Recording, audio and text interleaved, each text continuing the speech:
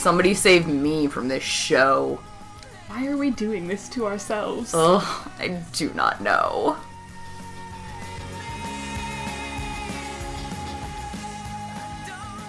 Hi guys! Welcome to Talkin' at the Talon, Season 1, Episode... What the fuck is this episode? Episode 17! Reaper. I'm Bess. I'm Alex. And I hate this episode.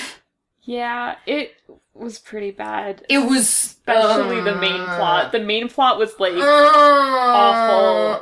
Do we even have to talk about this episode? I hate it. I didn't hate the side stuff as much, but... None of it was good. No. It was bad. No. It was bad. Yeah, so, like, the main plot is, like, this guy, Tyler, who... He's, like, how old would you say he is? 20-something? Yeah, like, early 20s. Yes. So, yeah, his name is Tyler, and he goes to visit his mother in this hospital in Metropolis, and she's, like, dying of unspecified things. Or possibly, like, hospice something? Yeah, that's unclear. Yeah. In a place with a bed and some medical equipment and stuff. And yeah. she's dying of unspecified things, and, like, she tells him that she just wants the pain to end, or whatever, and that she wants... I mean, she does basically say that she wants him to kill her. Yes. No, she says she wants his help dying. Right. The thing is, like, I feel like she didn't necessarily mean, I want you to right this minute smother me with a pillow. Yeah, right. If only because, like... That's maybe not the best way of going about that. No, that's so stupid. Oh my god. Yeah, like, because there are, you know, like, people do find ways to do this. You don't have to just, like, immediately, like, get yourself in trouble for obviously trying to murder track her. down some pills and smuggle them in for her, like a normal person. Right, exactly. Like, yeah, so, whatever. Yeah, but no, instead of that, he just immediately, he's like, oh no, you should keep going, or whatever, and then she's like, no, I want to die, and he's like, immediately then like, oh well, okay, I guess I should grab a pillow right this second and smother you with it. Right, and then her, like, monitor goes off beeping and everything, and the nurses run in and see him doing this, because, and it's like, of course what the fuck did you think was gonna happen, bro? Like, obviously. Right. So, yeah, the security guard comes in, and there's, like, a scuffle, and then he, like, Tyler, like, falls out a window, and it's, like, 3 stories up. Right. And he dies. And he dies, and we see the, like, Emmy, which I realized watching this, like, the fact that Emmys, I assume this is real, that Emmys, like, say their stuff into a tape recorder. Yeah, is, they like, dictate their... such a gift to, like, television and film writers. That's true. But yeah, so he's, like, talking about, like, Tyler's neck is broken, and then he finds, like, he had this, like, huge piece of kryptonite in a, like, homemade-looking bracelet. Right. Well, so they did show, like, a shot of the bracelet. They showed his bracelet to establish at the beginning. Yeah, and yeah, he was basically wearing this, like, metal, like, bracelet cuff thing that had, like, a large obviously kryptonite rock in the center of it. Yeah. So, and the, like, in the fall, it got, like, embedded into his flesh or whatever. Yes. And then he, like, wakes up all zombie-ish and, like, touches the Emmy, who dissolves into... Well, first of all, no, let's back up. Yeah. I have questions about the way this all goes down. So he's dead. Yeah. He, like, gets declared medically dead. Well, so, yeah, he didn't brought to the Emmy. Didn't wake up until the guy pulled the kryptonite out of him. And then the Emmy is, like, first of all, the Emmy is, like, oh, that's gonna hurt, ho ho, and, like, sees, like, his wrist has basically been, like, totally snapped back and broken. And so he, like, flips his he, like, flattens straightens his wrist out. Like, pulls his hand down. And then he sees that, like, this kryptonite thing is, like, embedded into his skin over where it was on the like, bracelet when he was alive, where he was wearing it. Right. And so he, like, looks at it and he's like, there seems to be a thing embedded between the blah, blah, blah.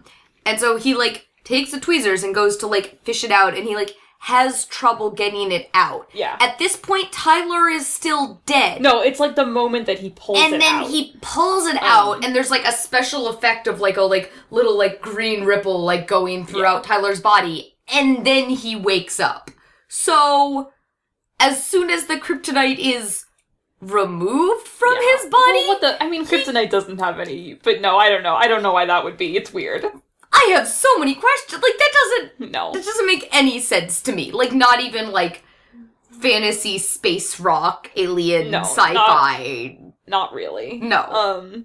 But yeah, I mean, and also, like, the whole scene with, like, the way, like, the hospital visit too, but especially this scene in the morgue or whatever. Yes. The way that it's shot, and the guy turning to dust and everything is so reminiscent of Buffy. Okay, so much of this episode is, like the particular scenes with this guy, a lot of them are especially. Right. Like, more so than usual. Right. And it's like, well, like, so the show is, like, Smallville in general was trying to kind of, like, ape Buffy in the sense of, like, the way that it integrated a, like, supernatural / sci-fi thing with a high school story. Right. But it didn't generally have a lot of the, like, aesthetics of Buffy. Right. It actually probably had better aesthetics than Buffy for the most part. If we're talking...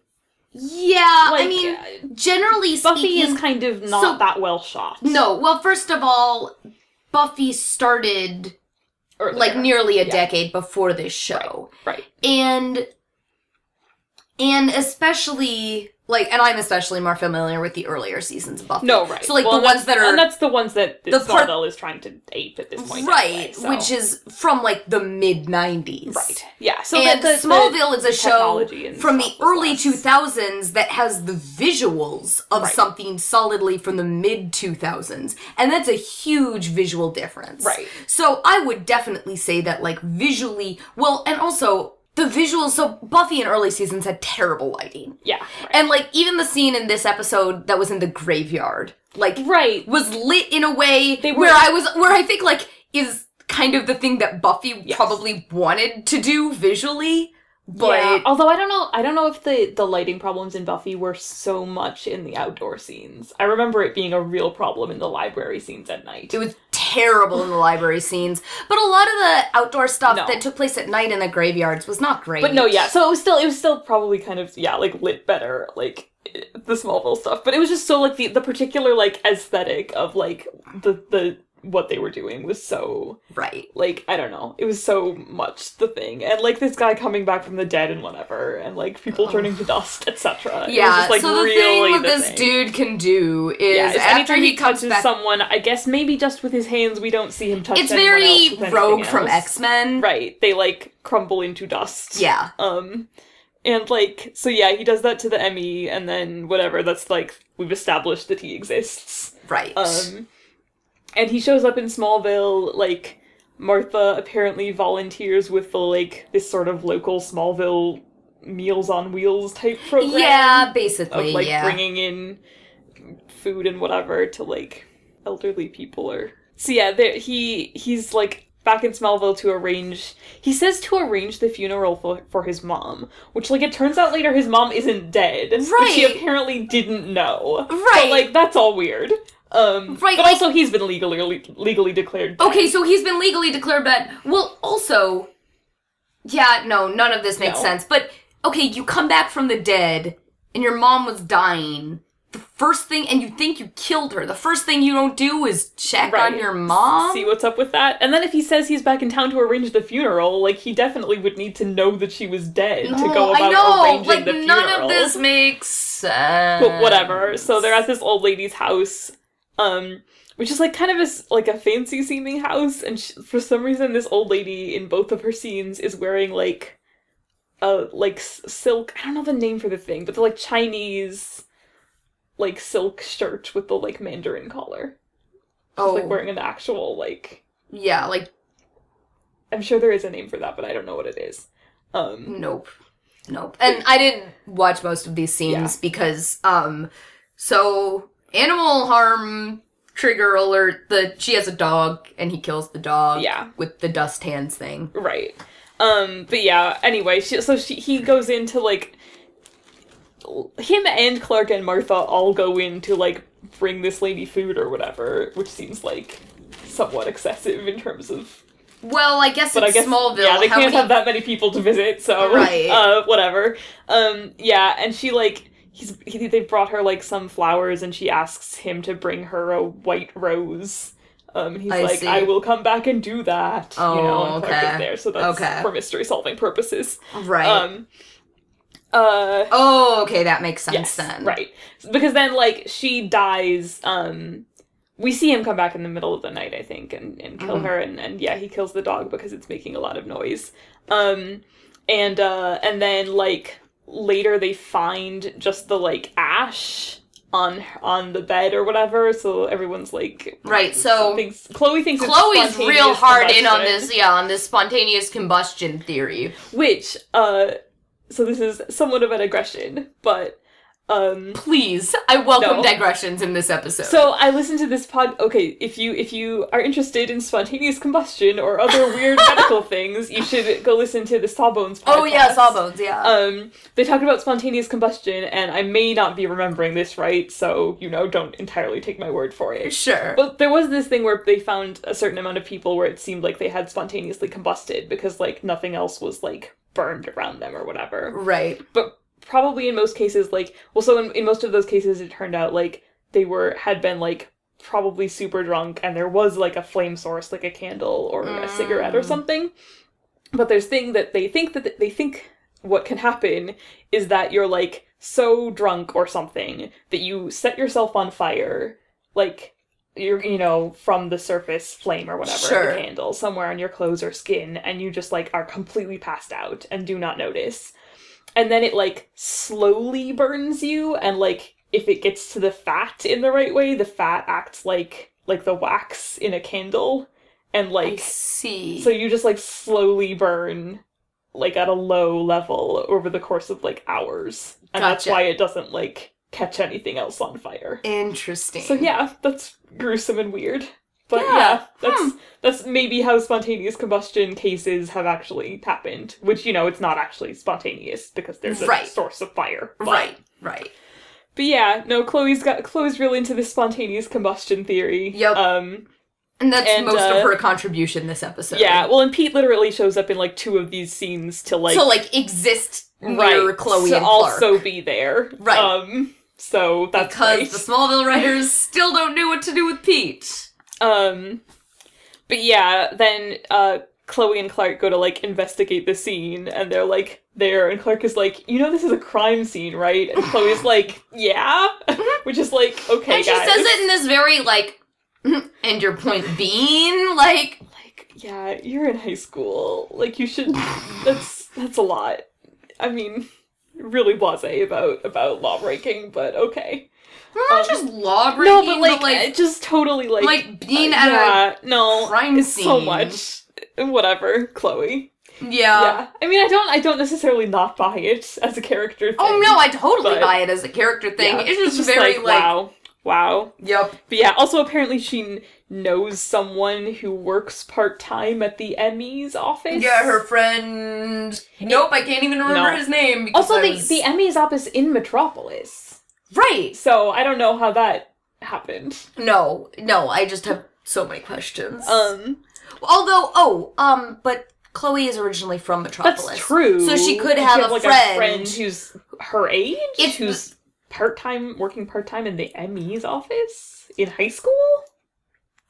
That's the part that I have more trouble with. Because they're freshmen. So, even if she had an older friend. If she had a friend who was, a couple of years older than her, which, especially given, when she moved to Smallville from Metropolis. You don't generally have friends. You don't generally have friends who are too much older than you. As, when you're that young. 11 or whatever. So, within the sort of, age range of, kids she would have been friends with, conceivably, he can't have been enough older than her that it would make sense for him to have work at the Emmys office. But the Metropolis part is plausible to me. No, sure. Chloe is actually from Metropolis. But yeah, so anyway, they go to the scene and, Clark sees the white rose and so, knows that guy must have come back. Right.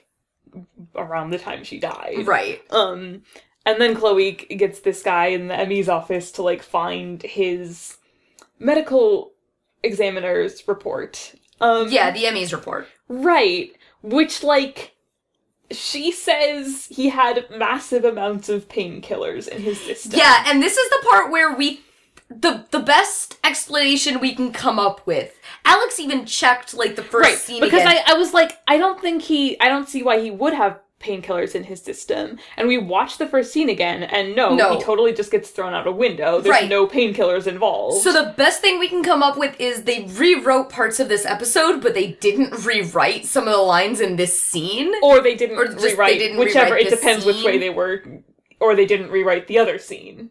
Right. One of those things. One of those things happened. But yeah, they, like, their script was not consistent. Yeah. Because that just flat out is not accurate to the actual thing that happened earlier in this episode. So the reason the reason for this power coming about is that the kryptonite combined with painkillers in his system. That's what Chloe says. Which also, she's just totally, which, given that Chloe's role in this show as of right now is that Chloe explains the script. Right. Is, like, supposed to be what happened, but, like, that didn't happen. That didn't happen. No. So, that's very weird. Nope. But yeah, anyway, then, like, Martha runs into him because he's working with vegetables, and he, like, grabs the crate, and all the vegetables turn into dust, too. Well, okay, so Martha comes to the, like, Meals on Wheels place, right? To, like, deliver some vegetables because she provides, produce for this service. Thing. And so she brings them into this, like, back, like, storage warehouse place. And what's his name? Tyler. Tyler, yeah. And Tyler's there, and he, like, grabs the thing from her and normally throughout this episode, he's been wearing gloves. Except when he's, like, specifically killing someone. Right. And now again, like, a lot of this, like, reminded me of, like, Rogue from X-Men. From that part of it, yeah. And then, like, so then he touches the vegetables, and the vegetables all turn to dust, too, which is, like, okay, but, like, so just, it's, like, anything, is he killing the bacteria in the air? Or, like, I mean, he could be, it's not like anyone can don't know. I mean, actually, that part of it reminded me a lot of, Pushing Daisies. Sure. Where Ned, when he was baking pies, would have, like, rotted fruit, and he'd, like, pick up a strawberry that was, like, gross and dead and rotting, and as soon as he touched it, it, like, became lovely and fresh again, and he just had to be sure not to touch it again after he put it like, that doesn't actually make sense either, though. Because, but that's, fruit rotting is not the same thing as a thing dying. It doesn't, but it's, like, a fantasy... Sure. Like, that part of it, like, where it's, like, it was, yeah, whatever. That part of it made sense to me just on, like... I mean, I don't know. It's not even that, like, it necessarily doesn't make sense. It's just kind of a hilarious image, too. Oh, yeah. Absolutely. The vegetables, like turning to dust. And also the box they were in, too, I think. Oh, I don't know about that. That certainly would be kind of silly. Right. It was all just, like... But whatever. So, like, Martha is, like...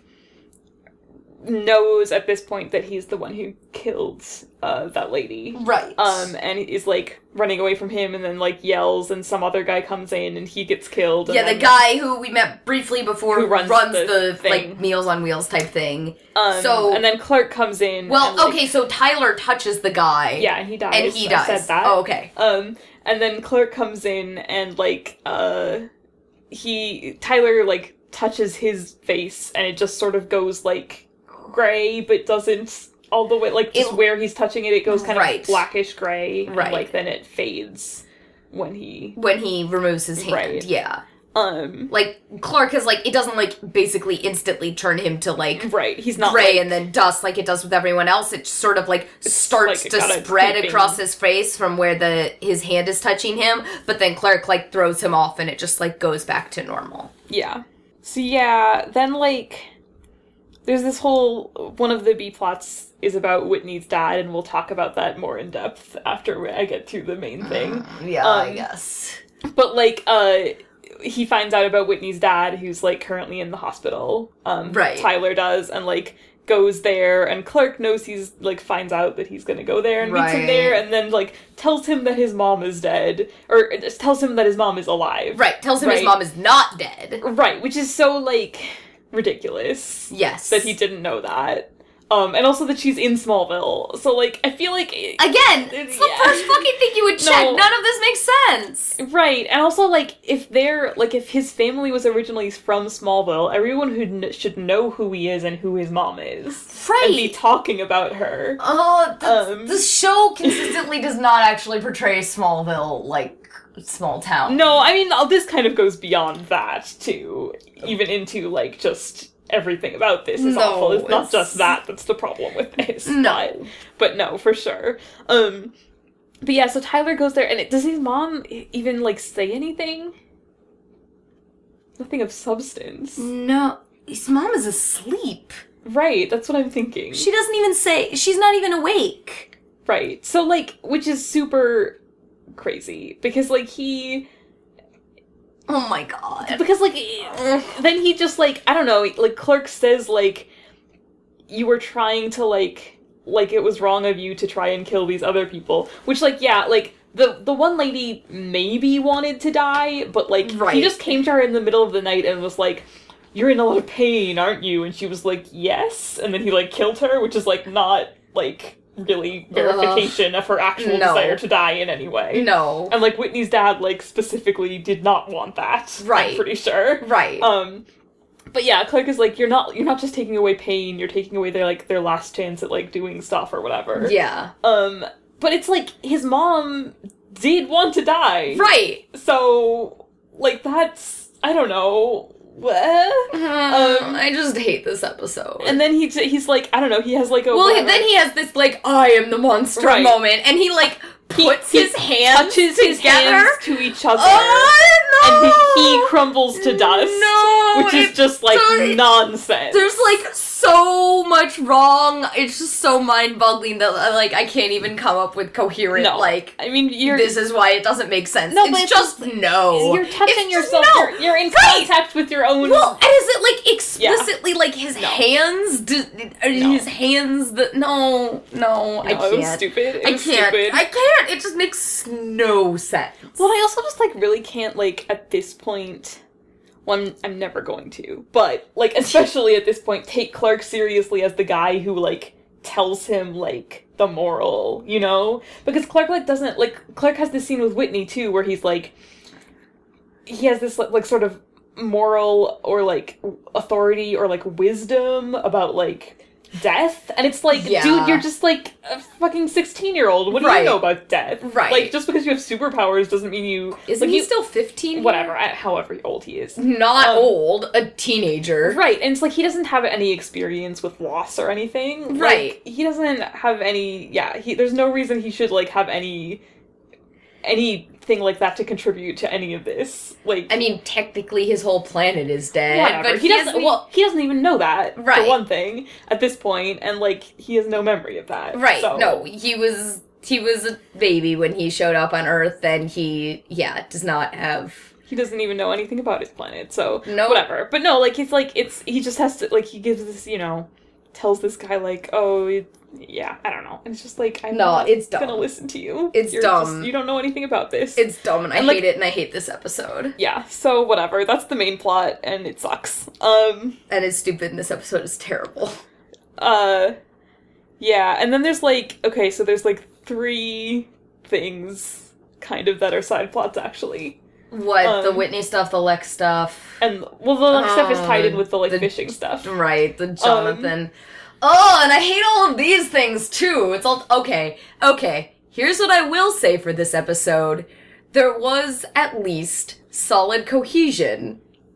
Yeah, no, it wasn't. Connections, thematically, between all of the plots. Yeah. Like...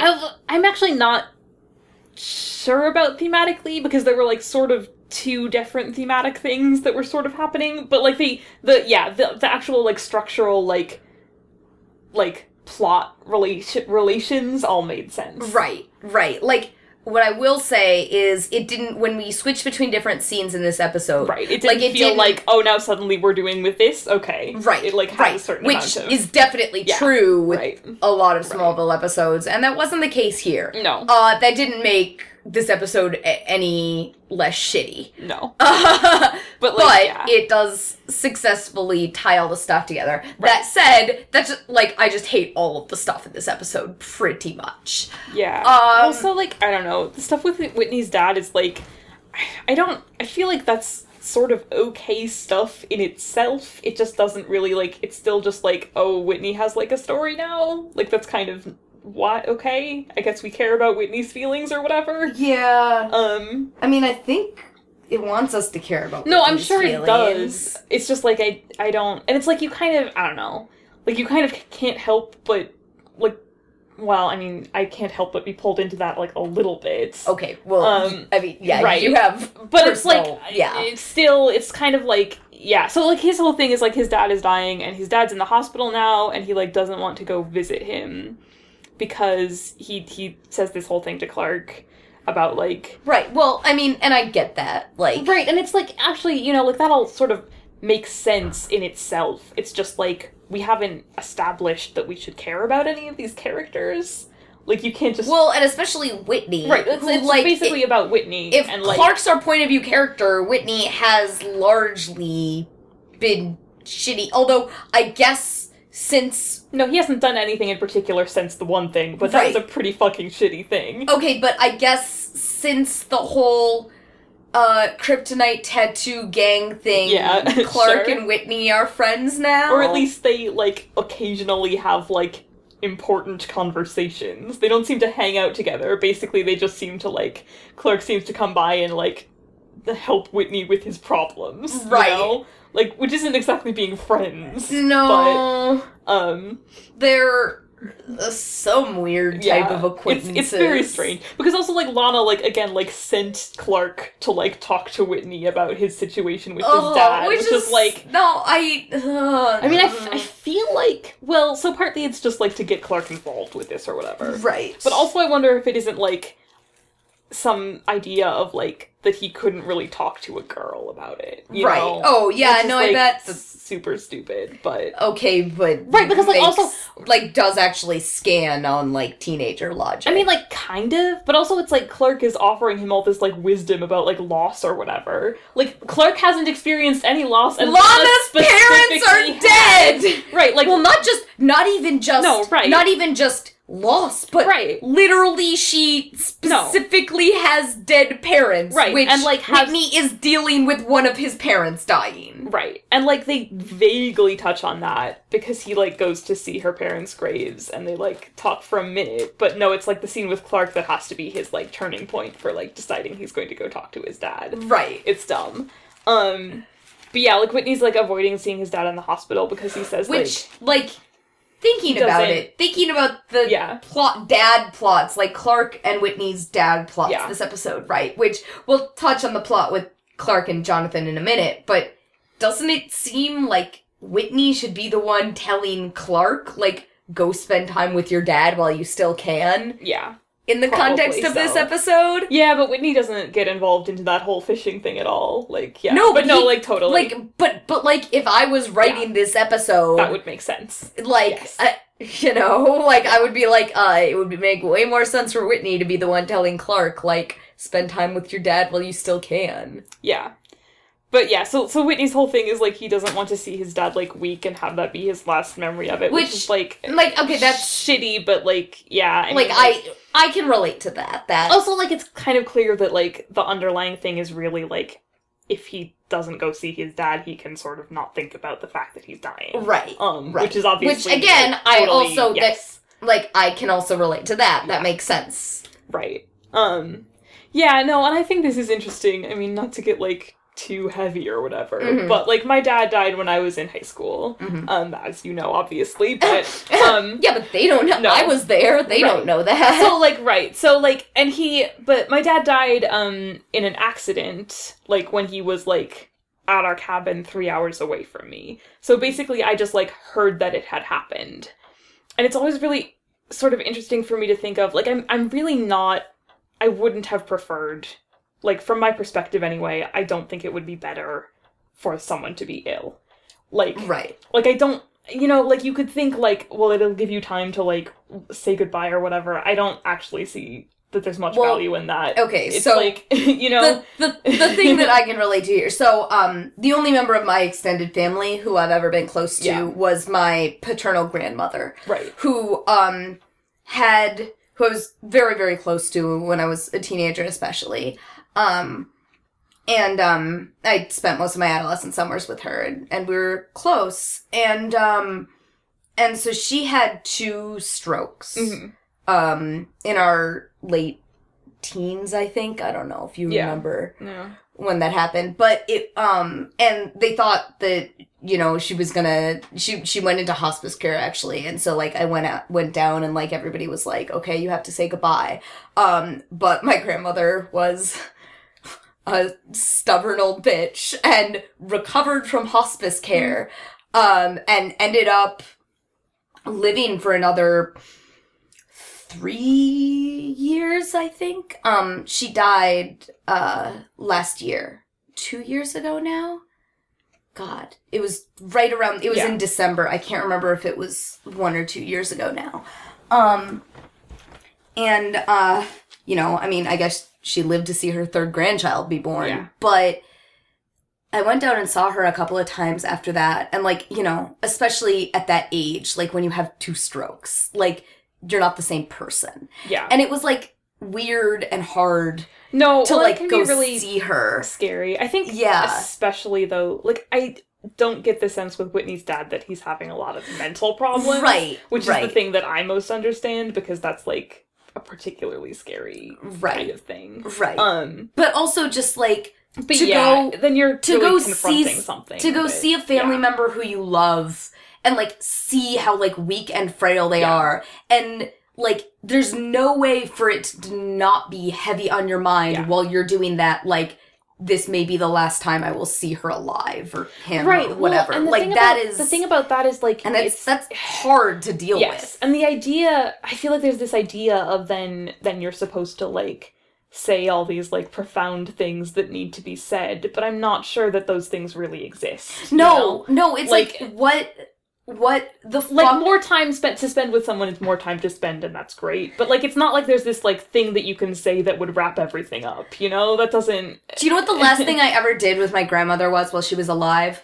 We watched an episode of Mad Men. Like, there's no, like, and I don't even know, she was, like, not mentally with it by that time, so I don't even know how much of it she, like, comprehended. But, like, at a certain point, it's kind of like, what is there to say? What is there to talk about? I mean, unless you, like, literally somehow, like, have the kind of fucked up relationship where you've, like, never said I love you or something. Right. But, like, otherwise there are, like, profound secrets. Right. Or the person who's dying is like, I need to make sure you know this profound secret before I die, or whatever. But, like, I don't think that's really the case most of the time. Most of the time, yeah. It's just not... I don't think that there's nothing that's going to, like, give you closure about that kind of thing. No. Like, that's not... Yeah, I don't know. No, and, like, honestly, like, now, like, when I think about my grandmother, like, I don't think of, like, the last time that we spent together or whatever, and I don't even think of that time, like, years ago now, where, like, she was first in hospice care, and we did think we were, like, flying down to say goodbye, you know? Like, I don't think about any of those times. When I think about my grandmother now, like, I think about the summers that I spent with her when I was a teenager, and, like, we actually did stuff and she was still with it and everything, you know? I don't think about the... Right. Yeah, no, I guess the thing is, like, actually my perspective on the Whitney thing, specifically, right, is not so much that, like, he should go talk to his dad because that's going to be an important thing for Whitney. It's that, like... No, his dad is still alive and wants to see him. Right, his dad is still alive and he's dying and he wants to spend the last, like, the time he has alive with his son. Probably more useful for, like, that's more important to me, like, from the perspective of, like, his dad wants that. From the perspective of Whitney's dad is his dad wants to spend the last time he has with his son, and it's not like his relationship with his dad is, like, complicated or his dad was, like, abusive or anything. His dad seemed to, like, genuinely love him and was good to him. We basically know nothing about this, but they have not done anything to suggest that it was like based on the way that they portrayed their relationship in this episode. I think we're supposed to assume that it's just, they were good. They were father and son and loved each other and everything was fine except for this, dying thing. Right, so. And he was a pretty good dad. And Whitney talks in this episode about how his dad was the one who, like, encouraged his, like, football career and, like, believed that he could play in Metropolis's NFL team. What is, I assume... The Sharks. Yeah, the Sharks, which I assume is Metropolis's NFL team, although they don't they certainly talk about it like that, yes. It is Metropolis's pro football team, so... Right. Yeah. I have to assume that that Metropolis has a major sports teams that are part of the NFL, like or all major, but it's a big enough city for that. I mean, Metropolis is Chicago. Right. So, But yeah, so that's like pretty much that thing. And it's like, the thing about that stuff is like, I think actually that stuff is sort of written pretty well, but it's just like, okay, but like, this is all you've given me about Whitney, like, as a person. Right. So, like, you can't just jump straight in with that. It's kind of like a cheap way to try and get you to like someone. Super cheap. It's a super cheap, like, make Whitney sympathetic. Right. And I think we talked about that when they first introduced this plot. That, like, but it just this is a really cheap way to make us sympathetic towards Whitney. Right. Which, like, making us sympathetic towards Whitney doesn't even achieve anything, because then he, like, leaves and is gone, and that's the end. So, like, why even do that? They wanted to humanize Whitney, and then I don't know. I think at this point there were still ideas that, like, maybe they will turn Whitney into something. I imagine they didn't know they were writing him off, Right, because I think the actor wanted to leave, right? I don't know the behind-the-scenes stuff about that, but I wouldn't be surprised. But I think at this point they were thinking that they might continue to have this character be a main character. And they didn't just want Whitney to be, like, the Draco, if that makes sense, of, like, he is, the like, peer level, like, nemesis who, like, dislikes the main character or whatever, but is not actually the big bad. Right. But yeah, I mean, like, the thing is, like, you can do, like, he starts out as the bully, and then you introduce some more complex, like, you could do, like, male Cordelia, right? Right. But, like, this is just way, way too simplistic for that, because they just went from, like, he does an awful thing to, boom, they're friends now, and he's got a dying dad like him, which is, like, you can't just flip the switch like that. The road to evil is a path, not a light switch. Which is an actual Smallville line from a future season. Journey, not the... Journey, not a light switch. But anyway, so, whatever. That's that thing. And then, like, Clark asks Lex to get the Metropolis Sharks to come, like... Well, so Whitney tells Clark about this thing about how his dad thought he'd see him play for the Metropolis Sharks or whatever. And, like, so, like, Lex gets the Sharks to come to Smallville High and, like, play a game in the football field with Whitney or whatever. Right. Isn't Whitney, like, small for someone who wants to play professional football? Yes. Although he's a quarterback, he's not, like, a linebacker. So, nope, you know what? I'm not gonna go into a complicated explanation. I will leave it at, like, kind of, but not beyond my realm of belief. He's a quarterback, so he can be a lot smaller. Yeah. Okay. So anyway, like, he's not, like, super short or anything. No, but he's just kind of, like, he's pretty thin. Yeah, no, that's fine for, like, a quarterback, or even if he was, like, a running back, or, no, but he's not a linebacker, but no, for a quarterback, he's fine. And then there's, like, the Clark plot is sort of tied up with the Lex thing to various extents. But, okay, so there's plots. The thing with, like, Clark's dad, they do an annual fishing trip, and Clark does not like to fish because it's boring, which is true. Fishing is boring. I mean, I can't even muster up any fight on this. I can't. I mean, and I'm sure we live in Minnesota. We all went fishing as kids, but did you go fishing as a kid, at least on some occasion?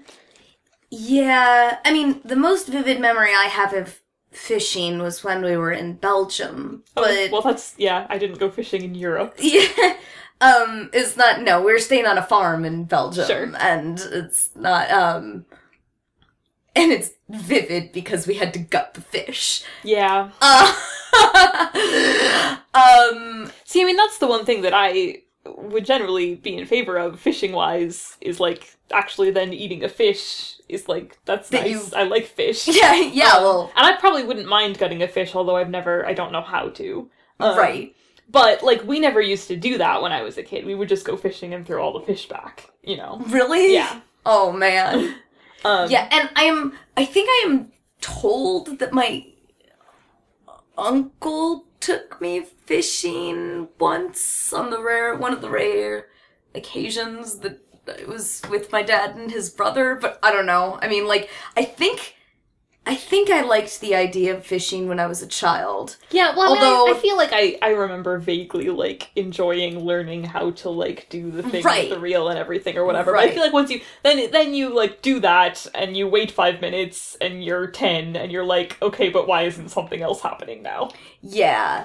Well, I mean, my mom also had a lot of worries with me and boats that it was possible to knock over. So the whole thing with Clark, yes, liking to fish as a kid and then, like, being like, well, I don't really like that anymore. Super valid. Yeah, no, definitely.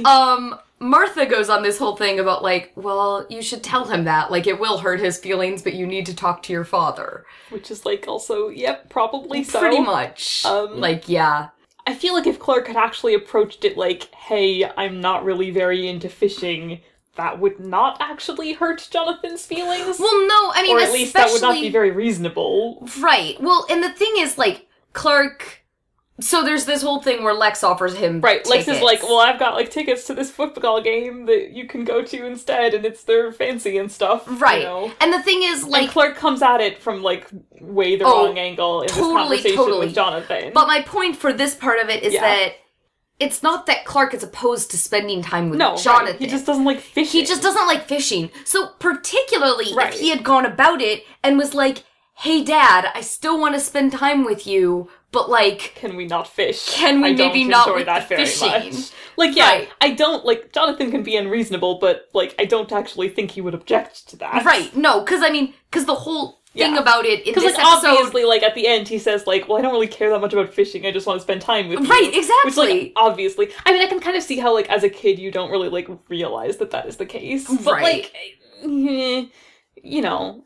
Well, but Clark, clearly, if he knew enough to, like, be like, thank you so much for these tickets, Lex, and, like, offer the alternative thing to Jonathan, he at least realized enough that he was like, why don't I suggest an alternate activity? And so, like, he went about it completely the wrong way with the football thing, but, like, why don't you just say, like, hey, Dad, can we come up with something else? If you realize that, like, the point is spending time with your father, which I can't imagine he doesn't if he... offers the football thing as an alternative activity, then, like, why don't you just, like, come up with... Right. Like, something that doesn't involve Lex giving you money. Right. Like, which obviously has been an issue. Oh, my kid. Oh, kid. Yeah. But, like, so anyway, the whole, like, Lex's plot is that Dominic, that guy who works for his dad, has come back to do, like, an audit of the internal audit. He says it's an audit. Whatever. But basically he's just like, he's trying to... He's basically spying on Lex for Jonathan, or for Lionel. And also he, like, goes to Jonathan, like, under the pretense of, like, asking him about stuff, but to tell him that Lex investigated him. Right. And then, like... Jonathan has this conversation with Clark about that, and, like, Clark knew about that but didn't tell Jonathan, and, like, Jonathan has this conversation with Lex about that, and every single one of those is, like, so intensely, like, okay, Lex and Clark are dating, and Jonathan's, like, didn't know about it, and, like, all this fucking stuff. If you take most... Okay. You just have to cut around, like, a few lines and in, like, a whole plot line of this episode to, like, and just make it wow. Like, so explicit on the, like, No, it genuinely, like, if you took these scenes out of the context of this episode, and like Alex said, like, just a couple of lines, like, they would genuinely, like, somebody watching this would, like, genuinely basically assume that, like, Lex and Clark were dating and Jonathan was not happy about it. Right, and, like, the whole thing with Lex talking to Jonathan is, like, that Lex thought that Jonathan had known about the whole thing, and was like, oh, so, like, Clark didn't tell you. Like, I was upfront with Clark, but Clark wasn't upfront with you. And then, like, he talks about how he doesn't want to get in between, like, his relationship with, like, Clark's relationship with Jonathan, and, like, it's just totally, like, I can't, No, I can't even. I can't even. Yeah, and also, like, Lex just, like, every scene Lex is in, like, someone says a thing and Lex launches into a speech about how his relationship with his dad. Right. Like, because so he spends a lot of time being, like, with Clark and with Jonathan being, like, my relationship with my dad is terrible and I don't want to make your, your relationship is good and I don't want to ruin that. But also, like, in every scene with Dominic, he, like, gives a little speech, like, about, like, his dad or whatever, and Dominic is, like, Dominic actually kind of has, like, some good, like, Dominic actually has a great retort for that. One of his lines is like, well, I'll be sure to remember that for the biography channel if they ever ask me. Or whatever. Which is, like, I mean, it does feel kind of like, the stuff made sense when he was talking to Jonathan and Clark. Right, but, like, with Dominic, it's like, are you trying to, like, make him sympathize with you? Because clearly Dominic is just kind of, like, a snake. One, Dominic gives no shits. Right. Two, Dominic knows this shit. Like, right. He's clearly been working for your dad for a while. Right. Like, and close enough, working with closely enough, and in such a way where he's clearly, like, privy to at least some of your, like, family business. No, I mean, it's not like the way that your relationship with Lionel is awful is, like, subtle or hard to figure out. No, and then B, Dominic doesn't give any shits. No. He's being paid by your father. Right. Instead of telling him this stuff, it'd be much more effective for you to be like, yo, I'll pay you twice what dad is paying you, you know? Like, or something. Yeah, it's weird. And then he, like, and then the end of the Dominic thing is that he, like, gives him some like, clearly drugged scotch. Right, and, like, a little speech about how people in Persia used to kill messengers who brought bad news or whatever. Which he gives this speech while Dominic is drinking the drugged scotch. And I was like, as soon as he handed him the glass, I'm like, it's obviously drugged. But so, like, and then he, like, drives to Metropolis and, like, has this conversation with Lionel in, like, an alley, and then, like, reveals that Dominic is, like, tied up in the trunk. Yeah. Which is all kind of, like, just weird. Like, I'm not sure what that achieves. Well, and the entire way that both, like, Lionel and Lex act during this scene is just so, like, over the top and weird. Well, I mean, it's always... Of course it's over the top and weird in, like, a, like... No, this scene just kind of doesn't, like, make a ton of sense at this point. No. Like, sometimes the Luther men's, like, dramatics, like, does... Like, it's like, it makes sense. It's just, like, it's super, like, overly dramatic. Right, but that can be very entertaining. Right, but that could be, like, fine and entertaining. Like, it didn't make sense in this scene. It's just odd. I mean, like, basically, like, Lex tells him to, like, that if he wants to, like... That if he has questions about his, like, financials or whatever, he's like, just call me and ask. Right, which I think, like... I assume that's supposed to be, like, you know, if you want to, like, have this fight with me, do it in person. Right. You know? Or whatever. But it's, like, and then, like, Lionel, like, after the reveal of Dominic tied up in the trunk or whatever, is like, Lex, good job. Which is, like, right. I mean, that... like, he's shown that he's willing to kidnap someone, I guess, but that wasn't actually, like, a smart move that, like, got him anything from anyone. Also, they're having this exchange, like, under an overpass in, like, broad daylight in the city. It's weird. And then, like, Lex, like, also just, like, walks off at the end of that scene. Right, which, leaving his car behind. With Dominic tied up in the trunk. So, where is he going? How'd you get here, bro? How are you getting home? What's happening? What are your plans here? So anyway, that was weird, like, ridiculous, and...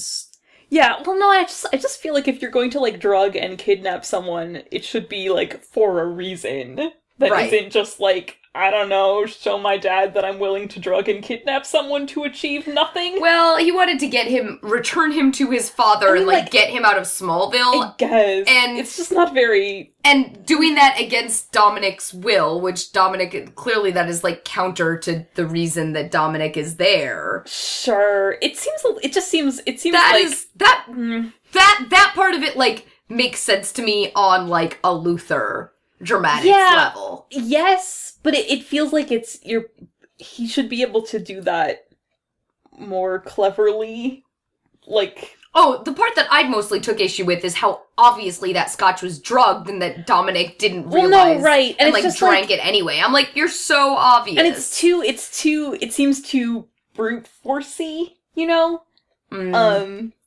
To me, like, it's just sort of, like, it doesn't have finesse. No, but Lex is also very young and is still developing the supervillainy. But yeah, it just seems, this is because the thing is, like, okay, if, like, the Lex Luthor, okay, so, like, pretend that, like, a future Lex Luthor did this, right? Well, see, like, the thing is, like, I would believe that, like, the future Lex Luthor would do something like this, except for the fact that he would never, like, do it himself. He'd, like, have people do something like this and deliver it with, like, a message from him, you know? Well, like, except that people, you know, they do have people do it personally because it's a fiction and that's more dramatic. But, right. But no, I mean, but, like, it's very far to go for him this early, too. Because he hasn't really, like, so I mean, done so anything like that. Let's talk about the Lex evilness rating. Right, that's the episode. thing. Because actually, this is one of the things I most think about when I'm like, he seems kind of more evil in the first season. Yeah. Because this is actually, like, no one is, like, permanently hurt, I guess, and presumably Dominic does not, like... Right, he doesn't...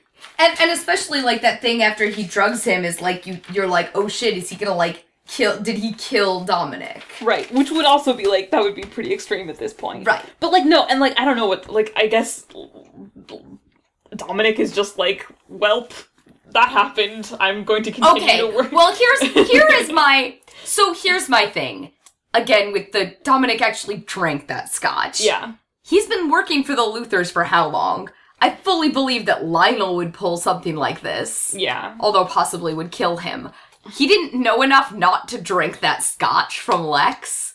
But yeah, anyway, yes. Yeah. So I mean, I'm pretty sure this is technically kidnapping. Yeah, we don't explicitly have kidnapping, but I'm gonna propose 5, which is death threats, other threats of physical harm beyond blackmail. Yeah, that seems fair.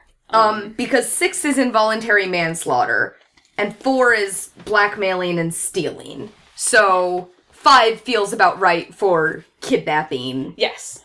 No, I think 5 is correct. No, I mean, and that's the thing about this is, like, he hasn't... In fact, I'm gonna add kidnapping to level as, like, an official thing for level 5. Because I think it might be... Unless you object. No, that sounds good. Kidnapping.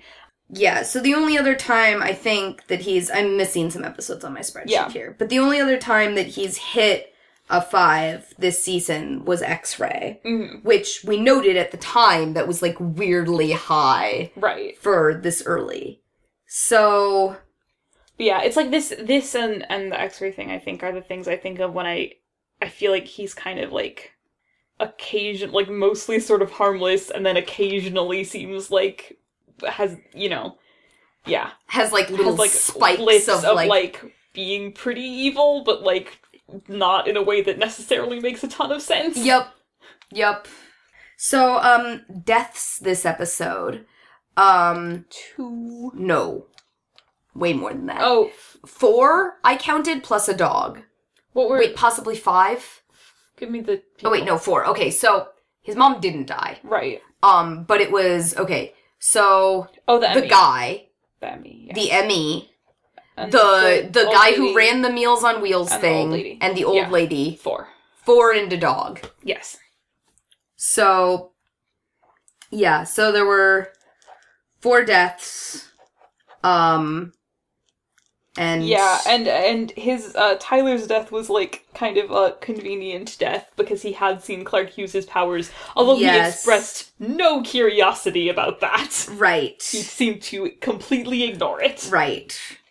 Yeah, it was Yeah, I don't know. Some of the subplot stuff was, like, okay. The main plot of this was awful. It was so bad. Like, this episode genuinely is terrible.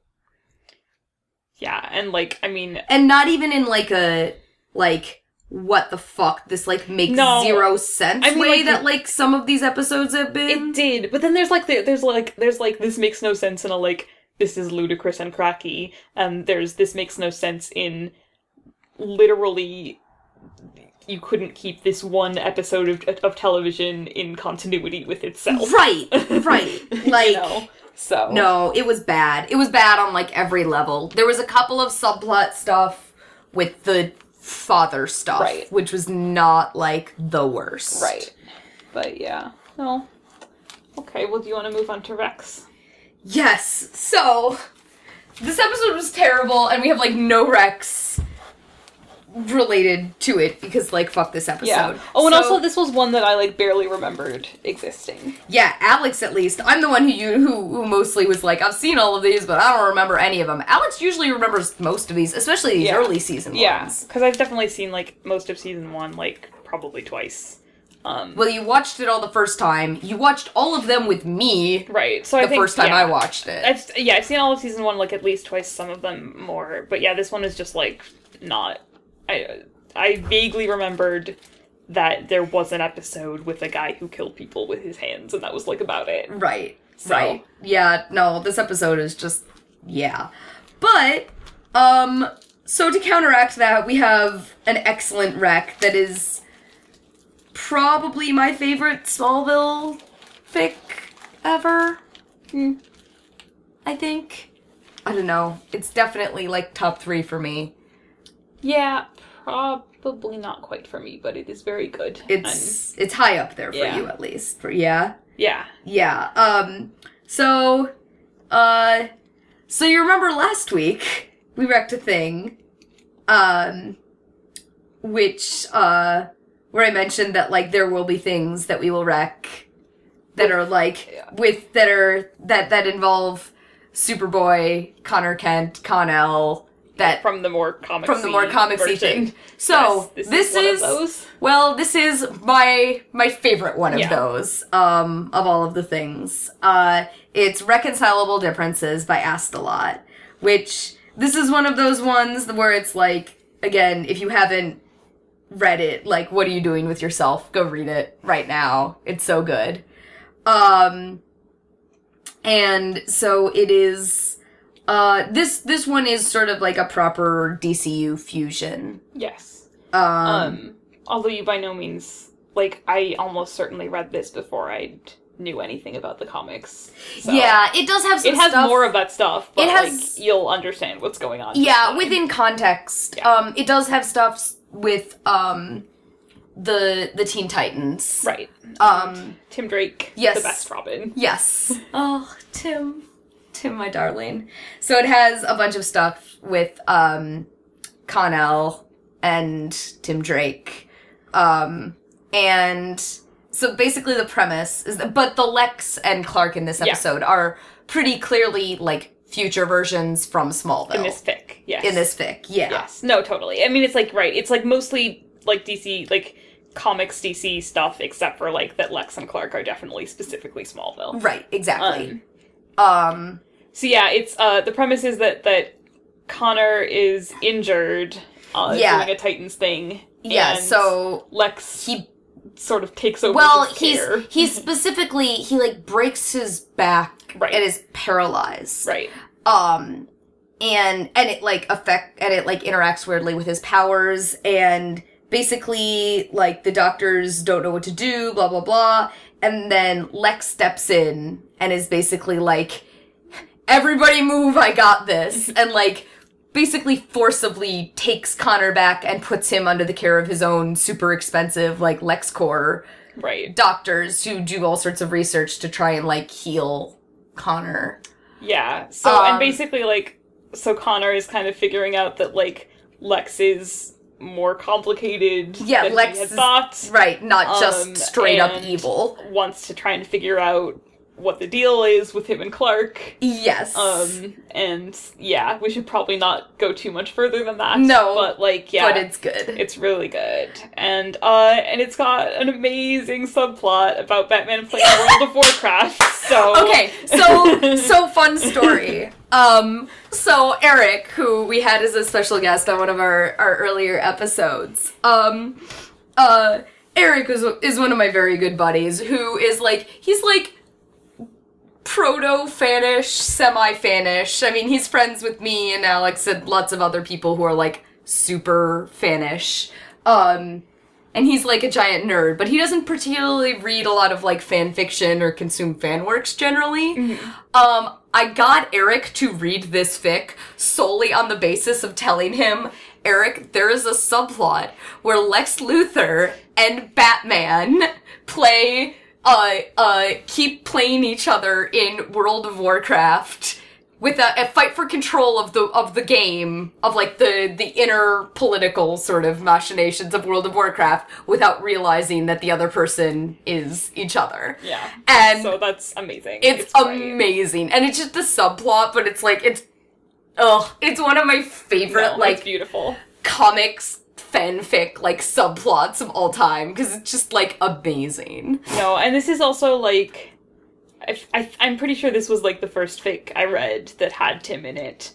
And it's a pretty good, like, introduction. Really? Well, because it was Astolat, who's I guess that makes sense. Fic I first found, and I read all of that. I guess that makes sense, yeah. Stuff. So, yeah, it's a good introduction to, like, some of the reasons Tim, as a character, is great. Tim is the best. And I love him and Khan so much. And so this has a bunch of stuff, with Khan and Tim and their friendship. And, it's amazing. And the sequel, actually, Vacation, which is also by Astolat, is super short, and it is basically the sequel where this fic is not actually Tim Khan, but there is, like, a short sequel, which is basically... like, and then Tim Khan. Yeah, which is basically, like, and then, by the way, Tim Khan.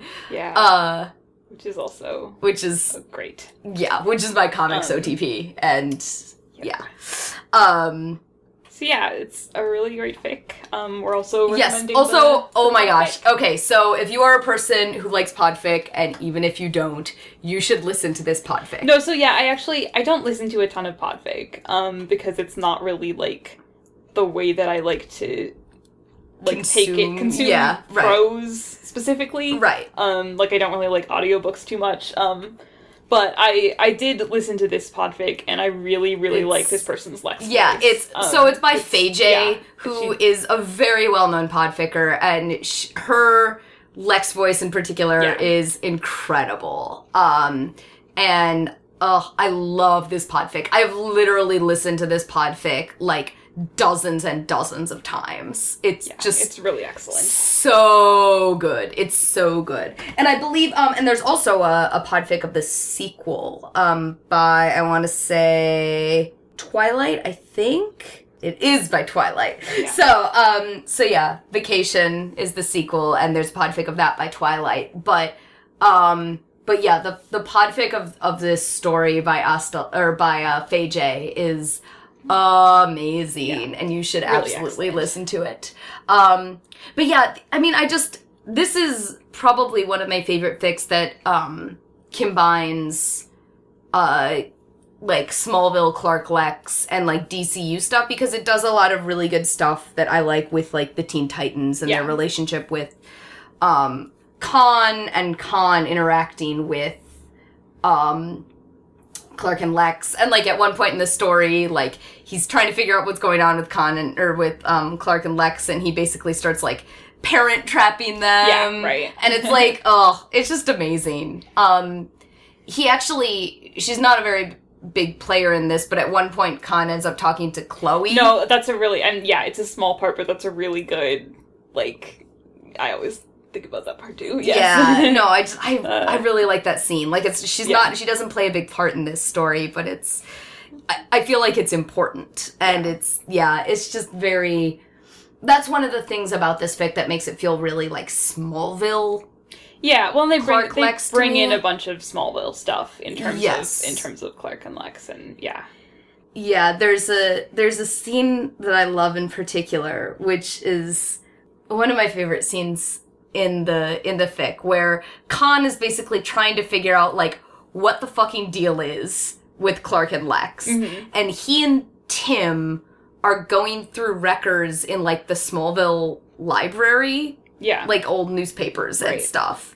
And he and Tim are, like, trying to find stuff. And they're like, what the fuck is going on? Like, blah, blah, blah. Look, they were working against each other here. Nope, look, here's an article from the next year, and they were working together again. Like, and it's just very, like, and both of them are very, like... Right. Confused. No, and it kind of is interesting from a perspective of, like, commenting on the show, because, like, the show, like, handles all that really clumsily, but I do think it's kind of interesting to, like, try and look at it from a broader perspective and say, like, it's sort of interesting the way that, like, Lex and Clark became enemies in some ways as early as season 4, but, like, not really. Like, they kept, like, kind of going back and forth. Right. Episode to episode. Exactly. And that's, like, and this is such a, like... And, like, when you're watching that, a lot of that feels very annoying and, like, inconsistent, but I do think it makes sense to pull back and to take a broader view and say, like, well, they sort of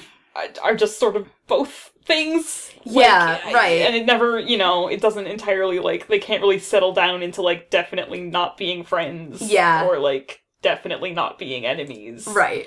I don't know. Yeah. Yeah. Well, but yeah. We should probably wrap this up anyway. Yes, you should go read and or listen to this. Yeah. Because it's excellent. It's super, super great. And by the way, if you only listen to the podfic, that's great, but you should go then look at the graphic that is at the very end of the story, because that's not in the podfic, and there's just, like, one image. Oh, yeah. That you need to see is at the end of the story. That is the thing that you need to see that is beautiful. Yes. So yeah, you should go check out Reconcilable Differences by Astalot, read by Faye J. Well, that should do it for this week. As always, you can find us on Twitter and Tumblr at Talon Podcast. Let us know your thoughts. Maybe leave us a rating on the iTunes Store. Let us know if you have any questions, recs, comments, and we will see you next week. Only 199 more episodes to go.